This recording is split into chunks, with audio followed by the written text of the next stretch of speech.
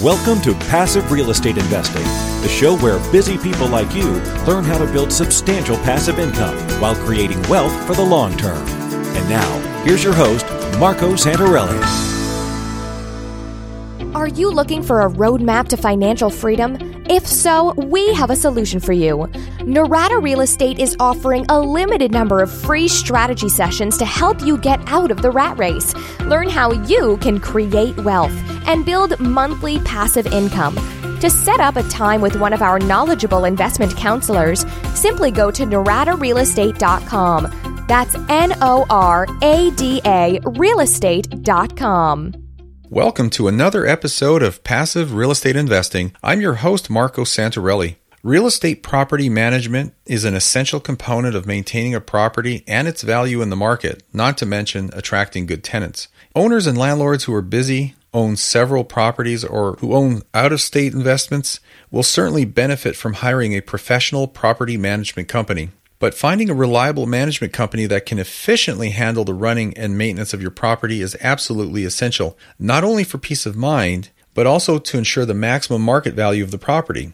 A property management company takes care of all the details so you can focus on growing your investments, which is exactly what we want you to do. So having a good property management company on your side goes a long way to ensuring easy, profitable, and stress-free investing. It can bring you hassle-free rentals and maintenance while optimizing your cash flow and your return on investment. It's important that the manager, the company, and the overall business ethics inspire confidence and trust in you so you're completely comfortable in assigning the property over to them. You know, I often refer to property managers as asset managers because if you stop and think about it, it's not just the property that they're managing, it's really your assets.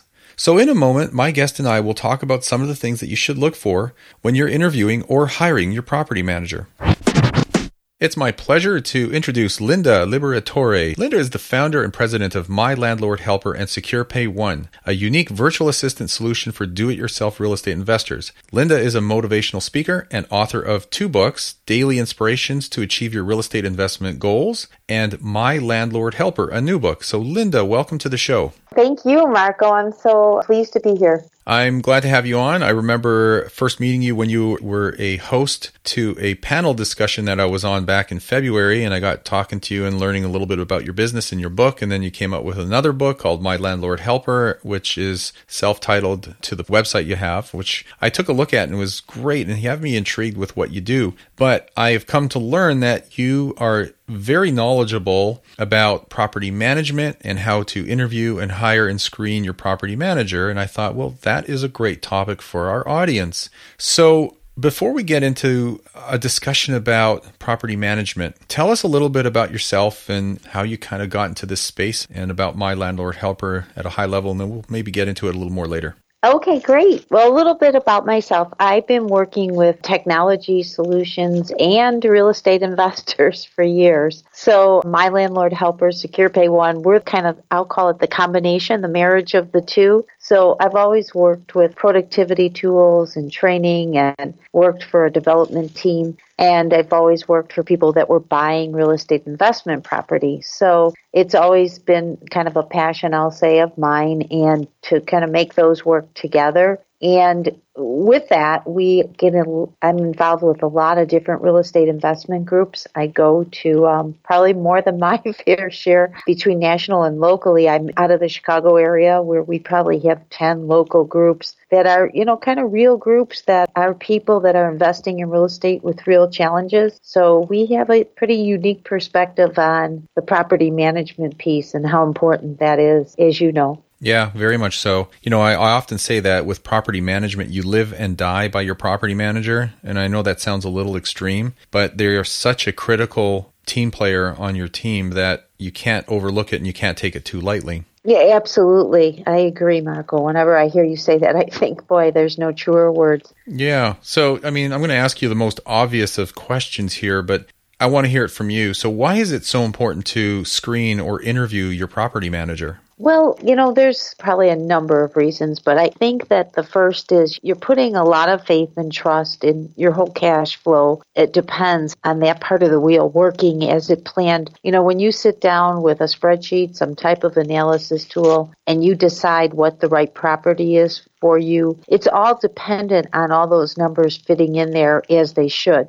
So now you're giving, I'll call it the keys over to somebody else to actually drive that vehicle and get it to your destination. So that's a key role in making sure those numbers are coming in. So what fluctuates, of course, in any budget is the month-to-month numbers. So repairs, etc., you can't necessarily, you can certainly be proactive, but some of that you can't plan for. But when it comes to the collections and stuff, you'll want to know that everything's happening as planned, and lots of pieces that go along with that. So this question is really just high level, not so much what specifically should we be asking in an interview or a discussion, but what should we be looking for when we are talking to property managers and we're going through this screening or this interview process? What is it we want to look for in a property manager? Well, Marco, one of the things that I think is important is it's easy for me to, let's say, list what I would look for, but I think that's the part people forget. We each have a different level of comfort and expectations. You may have somebody that truly would find it, I'll call it annoying, to hear from their property manager once a week, let's say. Due to whatever they have going on, they would find that way beyond acceptable. But then I'm sure you can share with me stories of people that would say if they hear from them once a week, that's not enough. So in other words, it's a relationship. It's totally a relationship built on your expectations, and can they fulfill those expectations as you define them? And I think sometimes just having that first part of the conversation is important, to know there's a match in your personality. We all go to these conferences we're talking about. There's people we just click with. We're not sure why, but we just gel with them. And then, of course, you can't just gel with them. You have to know that their, I'll call it, references are going to back up the feeling, hopefully the good feeling you have on the one that you do think is right for you.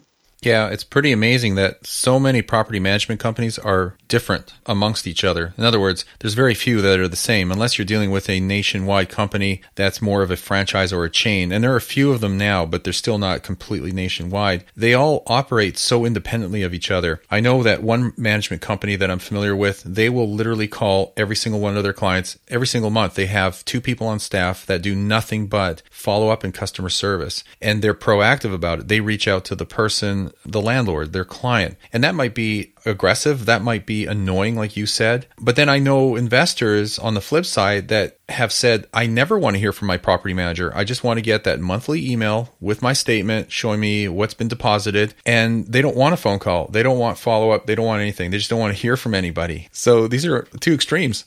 Exactly. And I definitely work with a lot of different landlords. And I would tell you that, sure enough, we could probably, if we have 75 landlords, we may have 75 different set of expectations. So we definitely try to personalize how we respond to it. And I think that's what they need to look for in their property manager. Make sure, as you said, that one that's truly aggressive and doing it once a week. For me, that would be ideal because that's my investment property and I just want to know it's on track. Now, are there going to be weeks I might be too busy for the call and I'll ask for a recap email? That's great too. But the point is that they know that I'm expecting a check-in, and that's what I would feel comfortable with. Yeah. Now, does it make a difference how many units a manager or a management company manages? Does that play in? Is too many units a bad thing? Is too few a bad thing? What do you think? You know what? I don't think so, because I think that I would probably gauge it more by kind of the average number of units. I'd want to know that, in other words, if I have a smaller portfolio and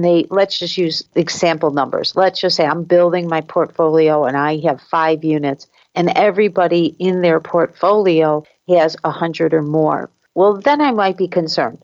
Because then I might say, well, I don't meet the average size portfolio they're used to dealing with, I would guess that I'm going to fall to the bottom of the barrel. Now, that being said, during that interview process, I think I could get a feel for that. And if weekly calls are going to be done, whether I have 5 or 100, well, I'd certainly still be fine. But I think I'd be more concerned not with their total number of units. I'd be more concerned with the average size of the portfolio that mine fits into. I'll call it their band wheel, what they're most comfortable with dealing with, So if you have a portfolio of single-family homes, you want to work with management companies that manage predominantly single-family homes, maybe some duplexes.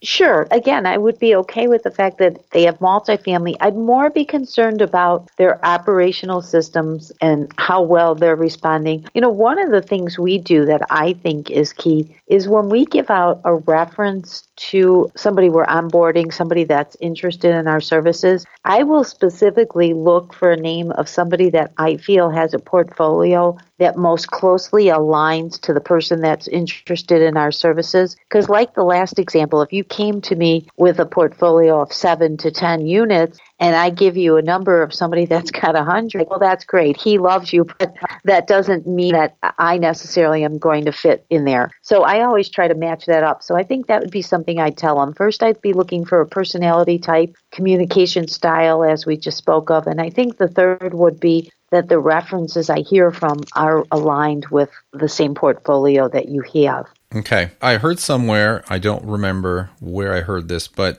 as a general rule of thumb, you want to have a management company that has one property manager for every 100 units. I don't know if you've ever heard of this or if that's a rule of thumb in the industry. Is there any truth to that? I've certainly heard the number. I don't think that that's a firm number, but I certainly have heard the number. I don't know if I'd call it a property manager per. I think one of the added dimensions, I'd say from my personal standpoint, okay, so it's just my viewpoint, it kind of depends how they break out the tasks, because I've seen property managers where the person in the office, let's say, is the same person that's answering your calls, posting, doing what I would consider office work, admin work, maybe answering leasing calls. But is that the same person that's going to be going out to show the unit? And is it the same person that's going to be doing the inspections? So sometimes I see it broke up more by whoever's doing, they almost have, let's say, a field person, and it might fall under maintenance to be doing those inspections. So even though there might be the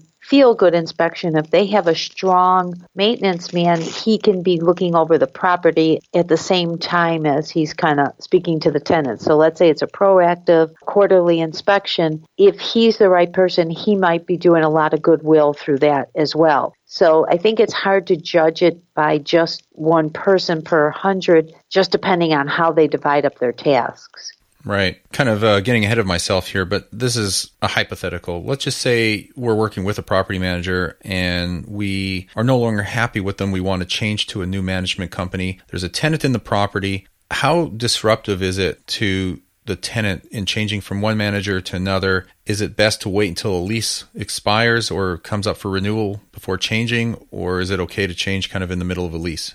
That's a really, really good question, and certainly one I would put on your list of questions to ask prior to going to a manager, because I think that somebody that is unhappy with you leaving, I would hope that they rise to the professionalism of their position and make sure that's happened smoothly for you. So no, I don't think it should be dependent at all upon the lease, but I think it should be dependent on both parties working together. I would think that the person that's exiting, the property management company that's exiting, would professionally, or I would set my expectations that I'd want them to send out some form of communication, whether it be an email or a hard copy letter, depending on the community. I would expect something where they're introducing the fact that a new company's coming in, and then the new company should do that. We do try to follow a general guideline that no later than the mid-month, that type of thing should happen. So even on onboarding a new client, I always say you want to onboard about 10, 12 days out from the first of the month.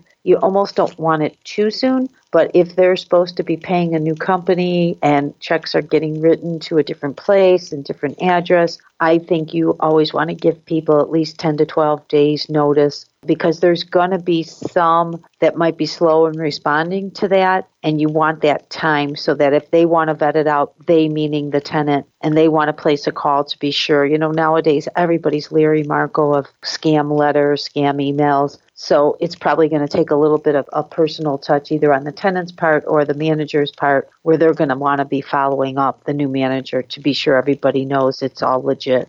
Okay. My next question here, and these are kind of a little scattered. I'm zigzagging with my questions, but I'm just asking you these as they come to mind. So I'm just thinking, in your experience, what do you hear are the biggest challenges that landlords end up facing when dealing with their property managers? What are the problems and challenges that come up in working with property managers? I can name one right off the top of my head that is probably the most common thing I hear, which doesn't happen often, but whenever I hear it, it often comes down to slow or poor communication. In your experience, What are those? No, that's it. That's ironic, because I was just waiting to hear what you were going to say, because I was going to say, I would tell you the number one reason we hear is definitely communication, not enough response. I had one most recently brought that up to me. I was with a full manager. I was paying regular standard rate, which typically I'll define that as 10%, right? Mm-hmm. And she said, I just couldn't get answers back.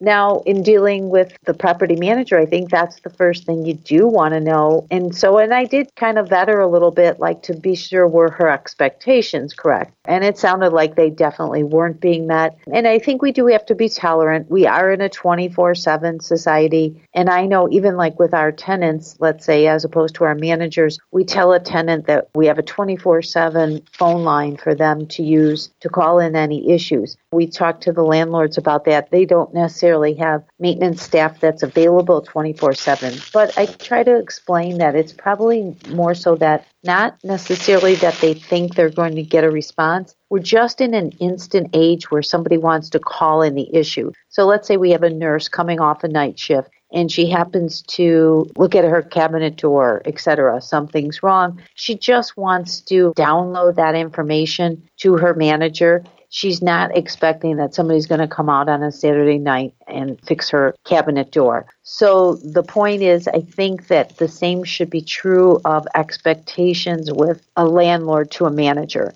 If they want to get a hold of them for any reason, they should at least expect some kind of email back and saying, hey, Marco, thank you for the email. I'll certainly get that information to you. I'm going to talk to the team tomorrow, and I should have an answer for you tomorrow. So while you may not have received the answer that moment, you received something acknowledging your request and letting you know, a good time frame. If you're not getting that, if you're just sending things off, whether they be calls, emails, text, and they're just going to a black hole, I'd say either, and I hate to say this unfairly, right, because you don't know the circumstances, but either you hired the wrong property manager or you need to sit down and reset expectations.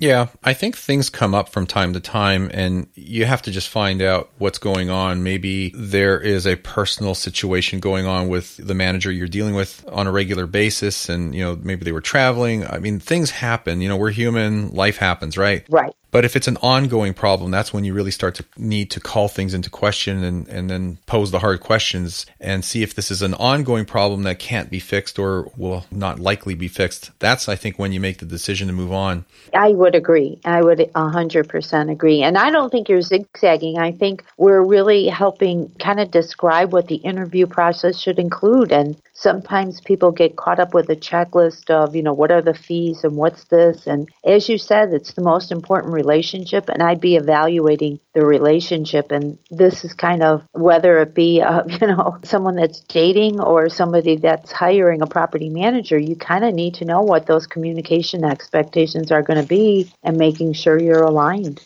Yeah. So assuming that, you're going to conduct the interview over the phone, because odds are you're probably not going to be meeting face to face and it's just too slow and clunky to do it via email, although email could be a way to conduct the quote unquote interview. But I look at these questions that you would want to ask a potential or even a current property manager in about 7 categories. And I've just kind of broken them down and maybe we can just skim through them and you can share what are the most important or most common questions in each of these 7 areas. Is that okay? Sure, that sounds perfect. Ultimately, I think this is what people are wanting to know or hear. So the first is about their experience, whether as an individual or a company, but what questions would you ask in that interview process a property manager or a management company about their experience? I think I'd ask them to share some stories of experiences that I might have concerns with. Assuming you're brand new, they may be a different set of questions that you may have, Marco, after so many years in the industry. So I think that set of questions should align with what type of experiences. As you know, you and I have both discussed, there's so many variables. Where is the property at? What type of tenants are you going to have? So maybe just going through some of those experiences and asking them to share what have some of your most difficult, most challenging experiences been, let's say, in placing the tenants. I think I'd want a couple stories that I would know might relate most closely to what I was looking for, whether it be on the screening end. And I think the screening one is a big one. If they're going to play the role of your leasing agent, we can't say enough about the screening process, right? Mm-hmm. And so I think I'd want to know a little bit about what they do during the screening process. Yeah, and like you said before, the types of properties are important and maybe how many properties they're currently managing. I mean, for me, that would kind of play in. If there was a management company, they had 700 properties under management or 700 doors, I wouldn't want there to just be 2 leasing agents or 2 managers in that company. That might be overkill for them. So I think you need to keep the size of the company in terms of the number of units in perspective. And to add to that, Marco, I think I'd also want to know, do they get seasonal help? Because we all know no matter how large the company, you're not going to staff for the highest volume, but what do you do during your high volume time? So let's say these summer months when lease expirations are so common prior to school starting and people kind of settling in, how do you handle that high volume period? Because you're pretty confident if they're a good property manager and they're going to be in business a long time, they're not going to hire and then have people doing nothing all winter. So what are they doing to alleviate that stress during the high peak months? So all in all, we want to consider how long they've been doing management, the types of properties they're managing, how many properties they're managing in terms of the number of doors. And for me, that would be relative to the number of managers that they actually have. And then you're talking about time and resources because it may be seasonal where they're going to be busier in the summer than in the wintertime. So can they scale and ramp up to address that growth in volume? Right? Yep. Absolutely. Do they know how to do a good job? Because it's like anything else. Some very large companies have learned how to reallocate resources as needed during peak periods. So they were able to, let's say, scale back on the number of good, solid full-time expenses. So I think that's a key factor in knowing a good company that can deliver that customer service. And again, those relationships, asking those questions that set you up to know how well they handle that. Okay. So the next area that I think is important is related to education. So questions about education. There's probably not too many questions in this area, but first and foremost, I know that certain jurisdictions or states require either a real estate broker's license or they have a specific property management license. So I assume that's the first question you should ask about education, right? I think so, but I actually would go beyond that. And this is for me personally. I am very, very involved locally with real estate investment associations as well as nationally. And I know you are as well. And I think that what it does is speak to your personal commitment to staying relevant in this industry. And this goes for every field, so I don't want to single out property management. But unfortunately, you can have somebody with 25 years experience, but they may not stay relevant, if you will, at all. And staying relevant includes a lot of different education. So in other words, I've heard firsthand from sheriffs on eviction. I've spoken to specific departments that go out there to meet with and what the changing trends have been. And in the Chicago area, how they alleviated some of the wait time and just what they did. Those are relationships that I developed. So not only was I able to educate myself more on the process, on the pros and cons, but those are also phone numbers and people now that I can contact if something wasn't going correctly. So you sometimes, unfortunately, get somebody that's been a property manager for X amount of years, but they're operating almost in a silo. And yes, they're doing their continuing ed if they're licensed as a real estate agent, but that's book knowledge compared to real street knowledge. What's going on? What's happening in 2017? Where are trends moving toward? And you really have to stay relevant in those areas. So what about certifications? How important is it to have certifications? Because there's many trade organizations in the property management space. Yeah, the larger associations definitely offer certifications. I think they're definitely relevant, but we see those more used at the higher level, more of the national property management companies that do those certifications. So I would say at a smaller level, if you're talking about portfolios more with 100 or less, you probably won't hear as much as a certification, but you should hear them being involved with their local association.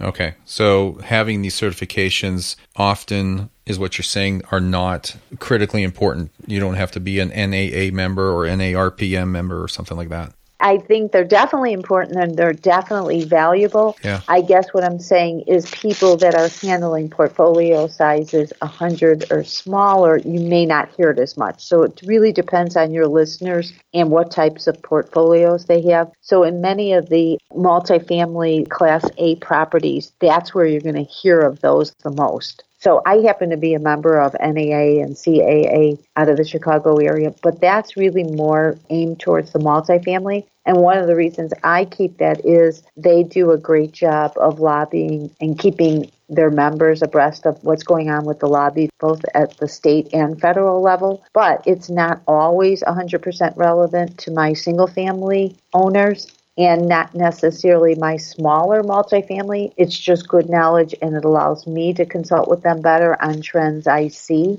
but it's not necessarily directly relevant to their portfolio. Okay. Let's talk about some questions about their knowledge of landlord-tenant laws, because this is obviously something that's pretty important, but most landlords don't wrap their heads around it because it's not something they necessarily need to know or really want to know. So what, if anything, should a landlord ask the property manager or prospective property manager if they are interviewing them about this category or this area of landlord-tenant laws? Well, I think it truly is, like you say, it may be something they don't want to wrap their arms around, but yet I think it is important. And as you and I both know, and I know you're very astute with that as you select different areas to invest in, that's one of the first things they should think about for certain. And so when you're looking at a property manager in a specific area, they should be able to provide you the paperwork, because all that is generally downloadable, from the municipality's website when there's very specific ones, especially in the areas that are a little bit more difficult and a little bit more tenant friendly. So I think it's something that sometimes they say the property manager, it can also be if they're working with an attorney. Those are things just to be aware of because it really does make a difference, and you really do need to know that your property manager is on top of the specifics to a county, etc. And I drill it down to a county. Sometimes we even see maybe what seems irrelevant to some people, but even at the municipality level, small things like annual inspections and fees that people aren't aware of. And that could be in the same county, but a specific city has a little bit of a difference. So I think it is important that they at least discuss that with them and realize it could have repercussions for them. Is it fair to assume that they understand city, state, and federal laws when it comes to property management and how to deal with tenants? When you say they, you mean the property manager? Yeah, if it was me, I would assume that they know, and you don't really have to quiz or question them on whether they're familiar with federal fair housing laws and federal laws, state laws, city laws related to management. Am I oversimplifying this? Well, yeah, I think you're right. Let's put it that way. I definitely would agree that they should be aware of that, especially, but I think the way you're referencing it, or I think the way most people think of it, is more on the screening end, and obviously we know the laws, but when it comes to the actual eviction or the lease ending, and people aren't aware of in specific cities, it has to be 11:59. In other cities, they do allow you to put the lease can end at 6 p.m. And you'd say, well, what's the difference? Well, in the really kind of hot communities, if you can have someone leave at 6 and have cleaning teams go through there, let's say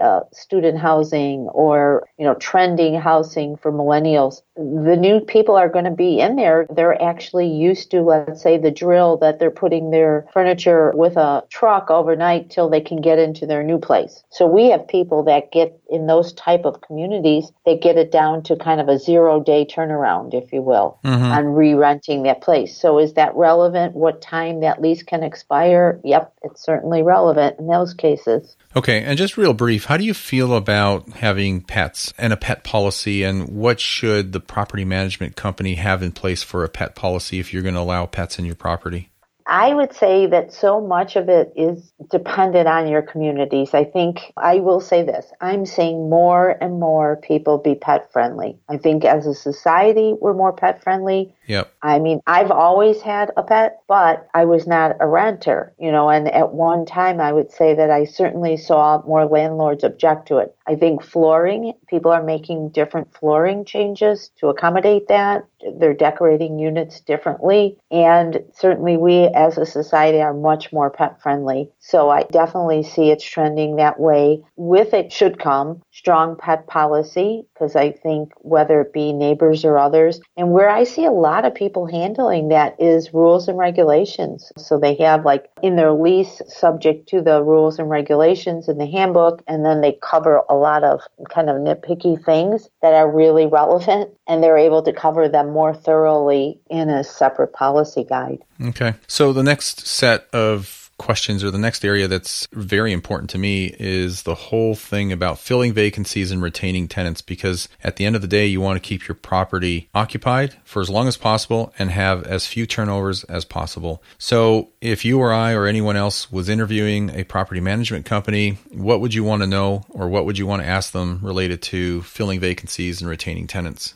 I would ask first and foremost about the retention policy, because even if you were to get a brand new 3-unit property, more than likely there's going to be people in that property. If it's a single family home, I guess if you've just finished the rehab, you'll be bringing them in. But let's just start with retention from that perspective. I think they should have a good, strong policy, strong operations manual of how they're handling the retention. And I think what's probably most important is, we can go through all types of incentives people give on the renewals, how to handle it more like a renewal so that, we are definitely seeing people stay in the same place. When you really kind of walk through it from both perspectives, the tenant doesn't want to leave any more than you want them to leave. It's inconvenient for everybody to go through that move process annually. So I think that I find the people that are most successful with it are on top of it early. I think the earlier the better. That being said, that's all relative. You can't really ask them at the 6-month point, right? But,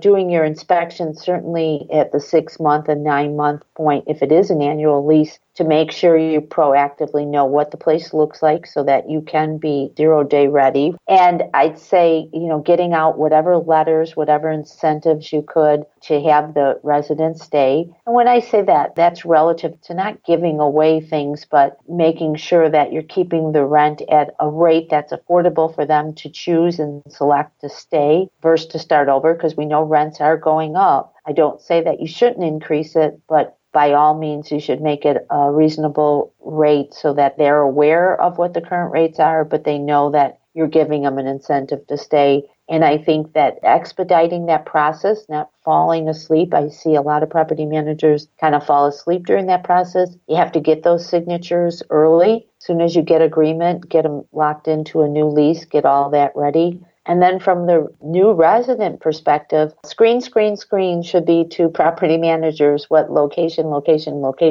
is to a real estate agent. It's just you can't do enough to make sure that you're picking that right person. Right. Some people will advise that you ask a property manager how long it takes them to fill a vacancy. And I'm not so sure that's a really relevant question, because I think a lot of that has to do with the location, like the neighborhood that you're in. And second, if you're changing the target rent that the property management company wants to ask, then you can speed that up or you can delay it by increasing or decreasing that. So I don't think it's a fair question to ask how long does it take to fill a vacancy. That kind of goes back to that checklist, and I don't think hiring a property manager can be just done by that checklist. You know, Right. if you're just going to sit and put that spreadsheet together and say, well, this guy said 31 days. Oh, over here, he said he could do it in 15. You know, you better know something about that person. And there's a lot, as you said, too many factors involved to say that. And plus, they could tell you anything they want because at the end of the Right. day, they might be trying to quote unquote buy your business.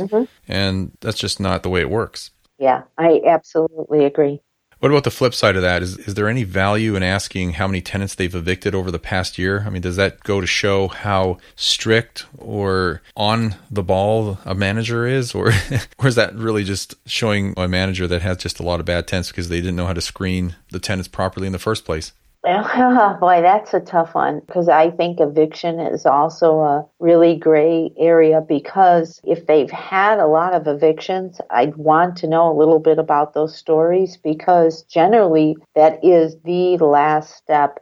I use the term smaller landlords, right? The ones where we're saying 100 or below, they're growing a portfolio, they're single family homes. That's generally the last resort. So a property manager could tell you, I've never had an eviction, but that doesn't mean they haven't removed a lot of bad tenants. They've just never gone to court with it. I mean, in some of our areas, going to court on an eviction, I mean, that can run thousands of dollars, and I mean close to $10,000, depending on which types of cities. So a landlord generally, while there may be a bad tenant that was placed in it, will find every way to get them out, and a property manager to get them out before they're going to spend that money on the eviction. So they could show 0 evictions, but they could still have had plenty of problems. Let's put it that way. Right. So to me, it's all about going in on the right foot, screening the right person. Does that mean it never gets done? No, there's certainly obviously life changes. But even with life changes, one of the things we discuss is, you know, there are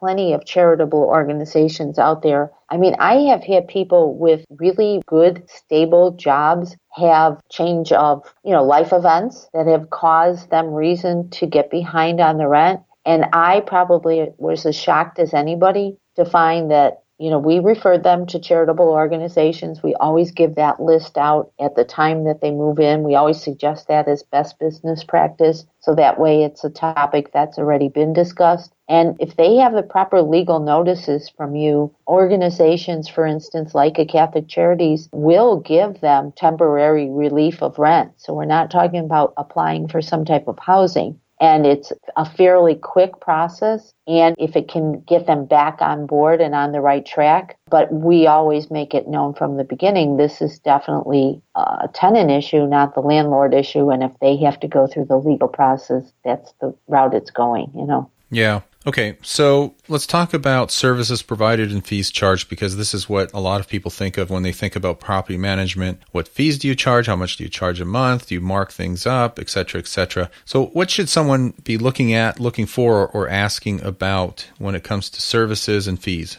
Well, when you're talking about the actual fees, I think you mentioned probably the majority of them. You know, one of the things I would be looking for is what's your rate? You know, so as we know, depending on what type of property your listeners are invested in, it could run as low as 5%, depending on if it's a large multifamily, to as high as probably 12%. I think it's probably mostly the norm at 10%. So, but then you take a look at, are they going to charge you? There's generally a separate leasing fee for placing the tenant that's generally not included with their monthly management fee. And that, as a rule, appears to run at 1 month's rent. And that's pretty much nationwide as a standard. You could probably get somebody to discount it depending on the number of units you give them, stuff like that.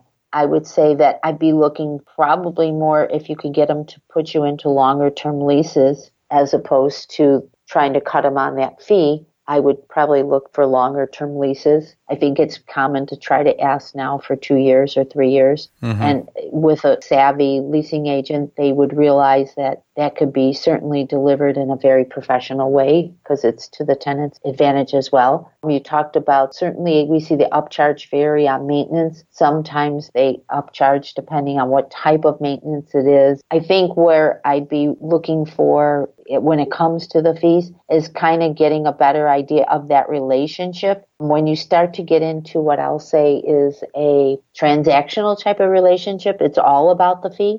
And if it's just all about the fee, then to me, it removes that personal relationship from the management. So I'd want to feel like I'm with a company that has a sense of that I'm an investor that's out there and up and growing, and I'm not looking to be just a transaction. I would draw the analogy of choosing a bank. We all know that banks have fees, and we all have come to accept that each bank has specific fees. But we also understand that when we get into a relationship style banking, we're not just going to get sacked with a fee for every single thing. That they understand the value of our relationship.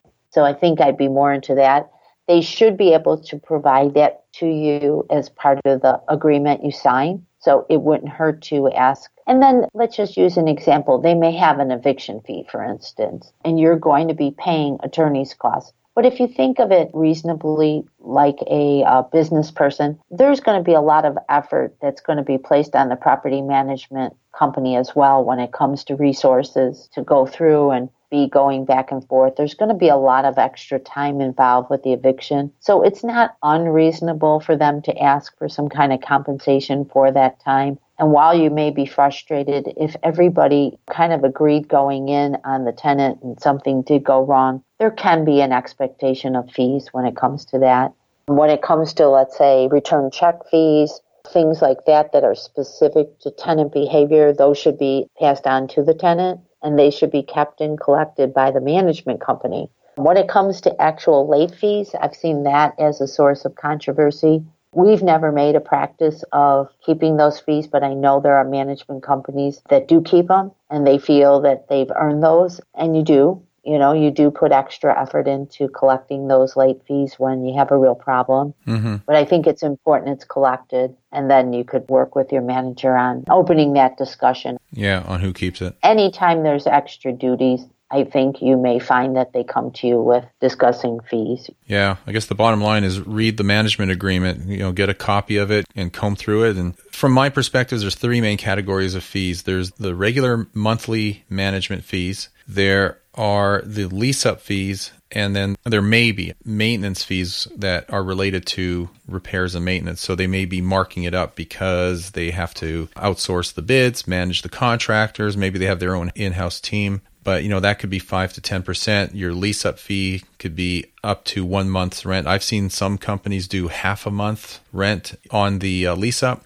And management fees on a monthly basis, I typically see between 8 to 10%. That's typically what I see. I've never seen anything as low as 5 or 6. And it's pretty rare to see anything as high as 12, at least from, my experience. So definitely 5%, though, is really common in your larger multifamilies, but kind of 20 units and above. So that is definitely a different kind of beast as the normal single-family investor would be dealing with. And some of the 12s in some of the areas, they are definitely starting to ask for a little bit more, but I would agree with you. 10% is definitely the norm. Okay. Anything else you want to add about fees and services? Should there be a minimum expectation as far as what they're delivering on their monthly service for the fee? Honestly, I think that's pretty standard. I mean, take a look at their agreement just to be sure you don't have somebody. I guess it's kind of like bidding out a contract for rehab of a job. You should find that they all fall in line with pretty much all the same services that we've discussed. And if you find somebody that has an abnormality to that agreement, I would question it and see why and if they have a good reason, I'd probably be open to hearing it. I think one thing that should be mentioned is the fee should be based on the rent collected, not on the rent due, because I know that some property management companies have tried to pass this along where they expect to be paid whether the rent is collected or not, but it really should be based on rent collected, right? Well, let's put it this way. If you're talking about vacant units, I'd be 100% in agreement with you. Okay. If you're talking about people that are difficult paying, I'd probably say they're doubling. If they're a good company, they're doubling down and probably giving you twice the effort as normal. So I don't know that I could make an argument for the fact that they shouldn't be paid. Okay. You may come to some agreement on that. Let's put it that way. Okay. I never thought of it that way. That's a good point. Okay, so I guess read the agreement and see what is being charged and what you're getting in return for it. Yes. Fair enough. Moving along here, questions about how money is handled and where the funds are held. I guess the first question that I think about here, and what I would want to ask is, how do you guys collect rent? Not you specifically, but a property management company, because some are very much in the times and they use direct deposit. They set them up on auto pay. Others will still accept money orders or certified check. That could be a function of the demographic of the tenant that you're working with. But what should investors learn about property management companies when it comes to funds and handling money?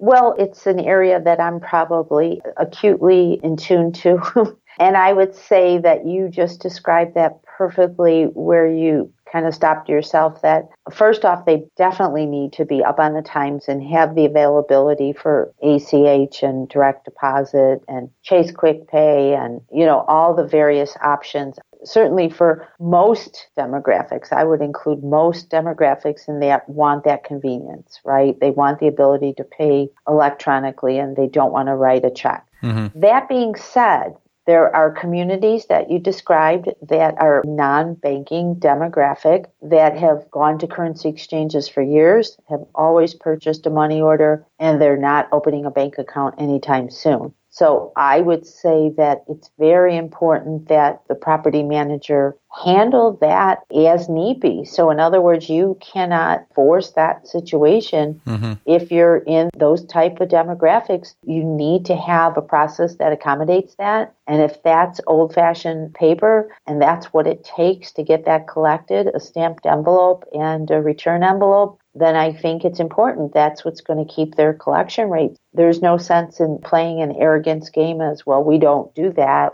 I would say your collections will suffer for that there are still communities that need that, and you have to provide that. And of course, vice versa. If they're doing it paper-based and they were to wave a wand, well, I don't need the ACH, I don't need the direct deposit, I would say the same for that. The average millennial, they don't know a check register the way you and I do. And I guess I'm dating myself, but to actually reconcile a checkbook to what was written in a checkbook versus what was taken out of the bank, they would truly just log in and they'd say, this is my balance. So they don't know how to reconcile the fact that something still might have not appeared and cleared your bank because they're not writing a paper check. So they don't have anything that didn't clear. So they don't even necessarily understand that terminology. So I think you need to be in tune with the fact that there are certainly many different styles happening right now. I used to have those stats on the Federal Reserve, just the number of checks that they processed at one time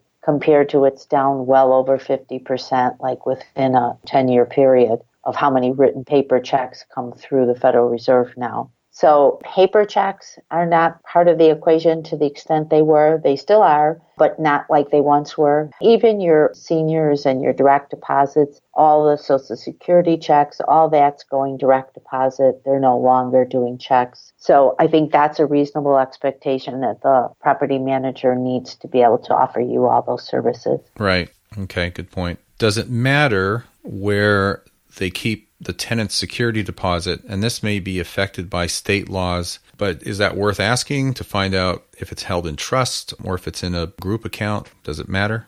Yes, it definitely does matter. And as you just said, it's probably more specific to state and city municipality laws. So, of course, they should be able to explain to you why it's going to be held in a certain type of account. I know we have in the city of Chicago, there's a requirement that account number is listed right on the lease. So it is like considered kind of a tenant disclosure that they have to be told where that money is being held, what account number, and they have to be given a disclosure annually with how much interest is being credited to their account, even though it's like 0.001, But the actual disclosure has to be given out each year in addition to the credit of that interest. So yes, it's definitely important that they're aware of what the laws are. Okay. Now, what about payments as far as a landlord? I know this does differ from property management company to management company and even state to state because there are different laws as far as when or how long a management company can hold on to collected funds. But what's the expectation here as far as when I should receive my collected rents? Well, and I guess I don't want to set everybody's expectations. Right. I've certainly heard of a couple difficult cases. Let's just speak to kind of the audience of the investor that's just getting started, just out there, maybe has their first 5 properties, they more than likely have taken on, let's say, 5 mortgages to go with them, and they're just starting to get their cash flow moving in the right direction, setting their expectations of having some extra reserves so they're not waiting for those payments that desperately. But the reality is some of the new investors are out there kind of risking it. They don't have a pool of money to protect themselves when they first get started. So knowing what that is important. I mean, I would say just from the Federal Reserve perspective, 3rd business day is a reasonable time period after the rent has been deposited with the property manager that they should distribute it. But yeah, I hear more and more stories with property managers that have specific dates, and that makes some sense from a business perspective.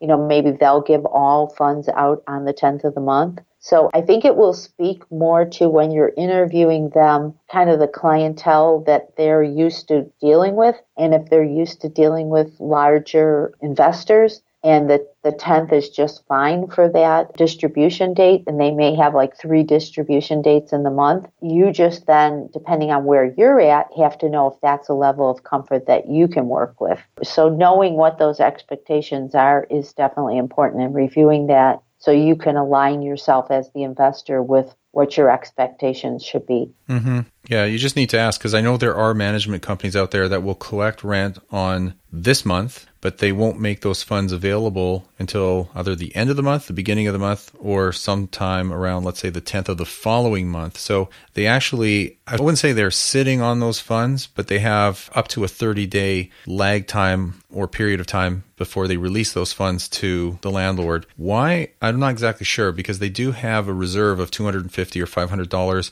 in reserve at any point in time as a float in case there are minor maintenance and repair issues that come up. So again, ask, read the contract, and see what you're comfortable with. And I don't think that is negotiable, but it could be. Yeah, it could be, depending on the size of their average size of the portfolio of the clients they're dealing with. Sometimes they'll make an exception. Yeah, and I think the more properties you have with that management company, probably the better you're able to negotiate both on rates and terms. Yes, I would agree. Okay. Now, lastly, questions about property maintenance. What should we be asking as landlords about how they handle maintenance, anything related to maintenance? What should we be looking for?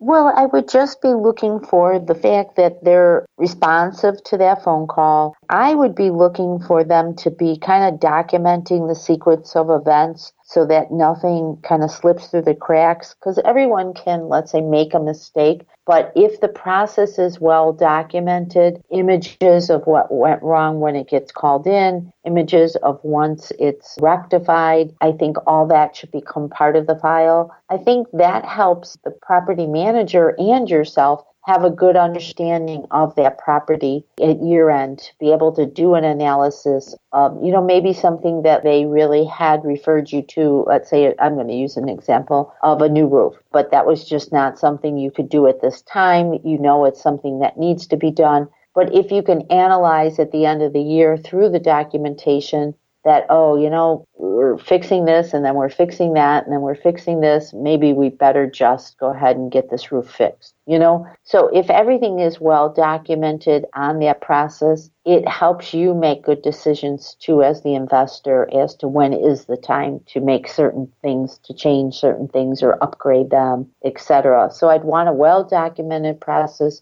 I'd want them to be responsive to the needs, and again, responsive within your budget limitations. I'd want them to refer to the lease when there's requests that are outside the boundaries of, especially with single family. Many of the single family agreements might not include repairs for all items. And I think it's important that that property manager realizes just what type of agreement that you're looking to have and what type of expectations you have on what you'll cover and what you consider beyond normal wear and tear. Yeah, I find that many management companies will have, let's say, $500 on reserve. And if there are maintenance requests or repairs that come up, you pre-authorize them through the management agreement to go out and deal with the issue if it's under 500 or sometimes maybe under 250. And if it's over that, they will contact you for authorization to spend more. And is that standard practice, or is there a standard practice out there when it comes to maintenance issues? No, I think that is standard practice. I mean, that's certainly common to hear that they're authorized to spend. But I guess maybe I should have led in by saying that I'm okay with that. I think that's acceptable. But I still think that that threshold has to be, first of all, a threshold you're comfortable with. You know, like you just said, 250, 350, you know, it kind of depends on that investor, very much dependent on how they feel. But then just as importantly, I still want that process documented because it could signal a couple things. You know, it could signal poor quality of the maintenance person if the same thing is getting addressed all the time, or it symbolizes beyond normal wear and tear. You know, we often kind of laugh because there's certain things that as a homeowner I've probably never experienced. And yet from a tenant perspective, it's this common call all the time. Well, what's the difference? You know what I mean? Is the difference in how we're caring for that particular household feature? I recently saw one with cabinet doors that were kind of like misaligned. And the tenant just didn't understand, like, well, what was the problem? Well, that's not normal wear and tear that cabinet doors are coming off. You know, maybe there's small children in the house that aren't being told that if you can't get into the drawer, you just don't yank it until it opens, you know? Right. So I think it's important to document them. So while the funds might be there to fix that drawer, is anybody addressing the cause of why would it be that this drawer keeps doing this? Right. Well, that kind of segues to another question here is, what about performing preventative maintenance or property inspections? I know some companies will go once every X number of months, could be twice a year, to do a scheduled or even a surprise visit when it comes to a preventative inspection. What do you think of that? And should there be a regular inspection? I think that's really good. I really do. I think quarterly, if not semi-annual, is probably acceptable. I think it's a good habit. I don't know if surprises with all the disclosures required in today's world are probably as common as maybe they once were. Between all the different various notices of going into a unit, etc., you probably can't do it quite the surprise. But I think it's important either way. Quite frankly, if you have somebody that's really not taking care of things, they probably are not aware of the proper way to take care of it. So they're so surprised or not surprised that they don't think it's a problem, you know. So I think that it becomes a good education piece for the maintenance man. I think those are key. One of the things I'm really, really fond of is taking advantage of these YouTube channels to set up like preventative maintenance, just very short 1 minute, 2 minute videos. And I really think it's a great proactive manager that requires that, kind of at move-in, almost your kiosk style move-in that you kind of have to sit at this computer and again, keep them short. I wouldn't want any 30-minute lecture. You just want a couple videos on how to turn off the water to the toilet if there were to be an emergency. A couple things like that, how to change an air filter. Single-family home, they should know how to change it. They should know what your expectations are. So I think inspections are good. They give you the opportunity, and those pre-videos give you the opportunity to say, do you remember when we showed you that this filter had to be changed every month? It doesn't appear it's changed. Right. I want your opinion on something. I kind of hear arguments for and against this, and to me, I'm completely indifferent because at the end of the day, it doesn't matter whether contractors are outsourced, in other words, the handyman, or if they are part of the in-house team with the property management company. But how do you feel about the handyman and the maintenance crew, whether they're employees of the property management company or they're contractors that they're brought in and outsourced? Any opinion? I guess, again, it's painting with the broad brush. So I would say there's bad and good of both. For me, the most important thing, if I was hiring for an internal team or external, it's something that I've certainly repeated many times over the years, is they need to keep in mind, and I think this is one of the most common problems, is they need to keep in mind that it's the property manager / real estate investor, owner, landlord, whatever you want to refer to them, that's paying their salary. So when they go out to the job, they need to remain professional. and not be explaining things to the tenant of what they're doing that can most definitely come back misquoted. And, this guy said I should have had a new air condition. Because let's just say in the perfect world, the serviceman might feel that it's beyond its use. And in the perfect world, they'd love to see them replace the air condition. But I have an investor that does not have the funds to replace the air condition at this time.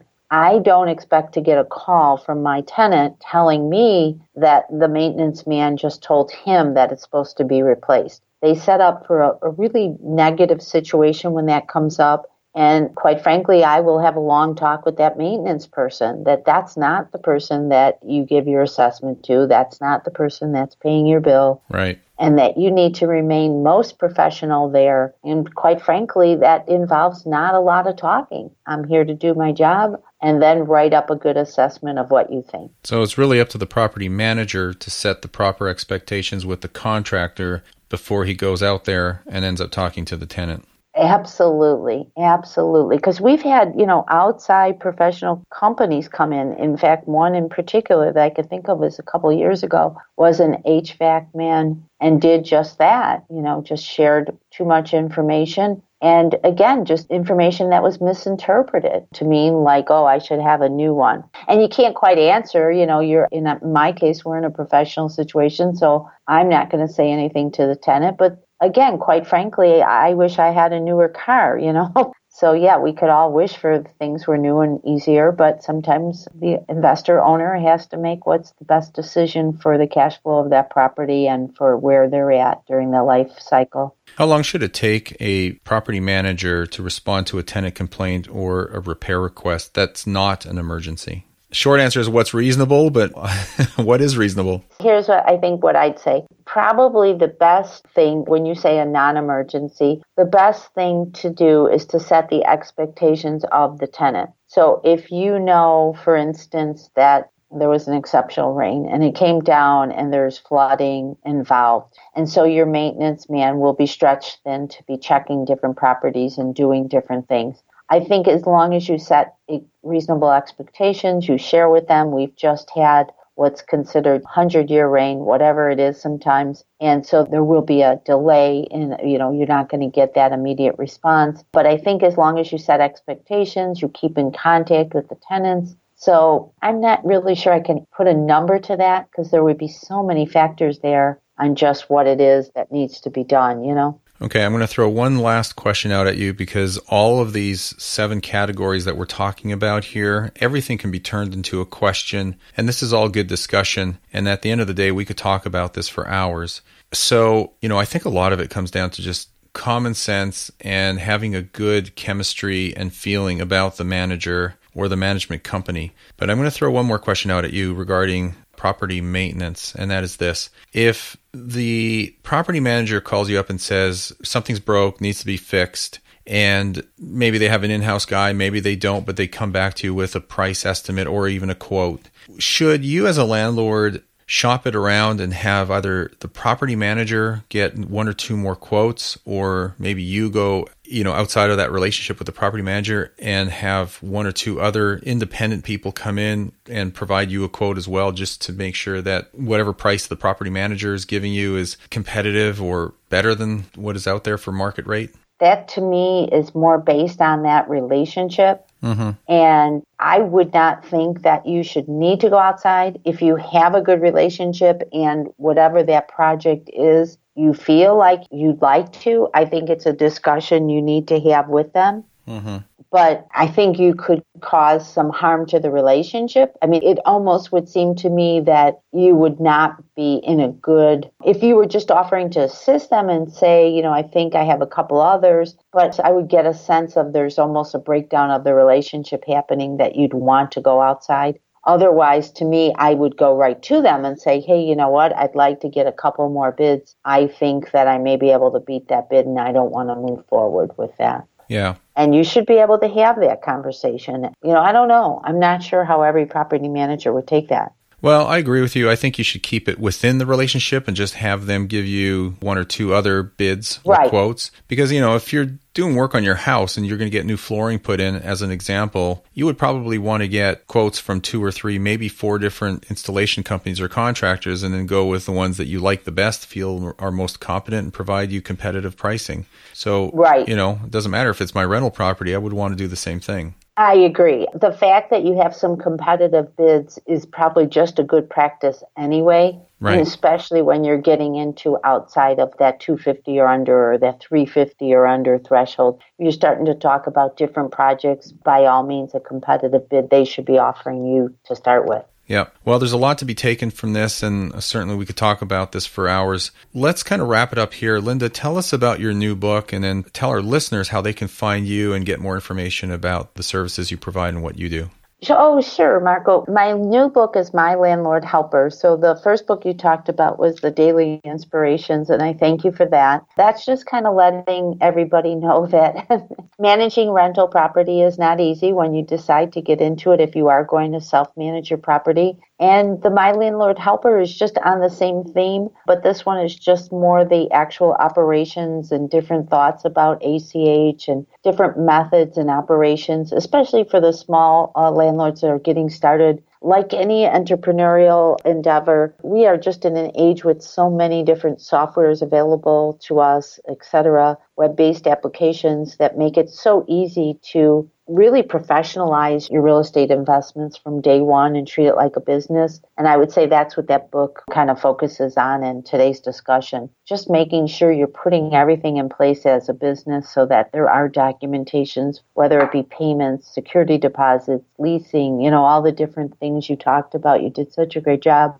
of making sure you kind of covered all that. And I'd say that's what the book kind of does, is just give them an idea of looking at it. So it's called My Landlord Helper, and that's kind of what we do. So we're in a little bit different of a role. We assist people that do want to manage their own property. So it's probably more like them having a virtual assistant, but not the type they think of where they offshore a project to them. We really are like them wanting to hire staff for the office, but not feeling like they really have a need for having somebody in their office full time. We turn out to be their partner to help them successfully grow their portfolio. Perfect. Well, maybe, Linda, what we can do is have you come on again in a future episode to talk about the pros and cons of self-managing your property and the tools you would use to use it and how you would go about doing that. How's that sound? Absolutely. That sounds great. I'm sure that either way, I know that they're in good hands. If they're listening to you, they're getting lots of great ideas. Really, Marco, you provide a lot of value, and I'm sure your audience thanks you, but I'll make it official. Well, I hope so. Well, thank you, Linda. I appreciate it. All right. Thank you. Thank you for your time. Yes, and we'll talk soon. Thanks, Linda.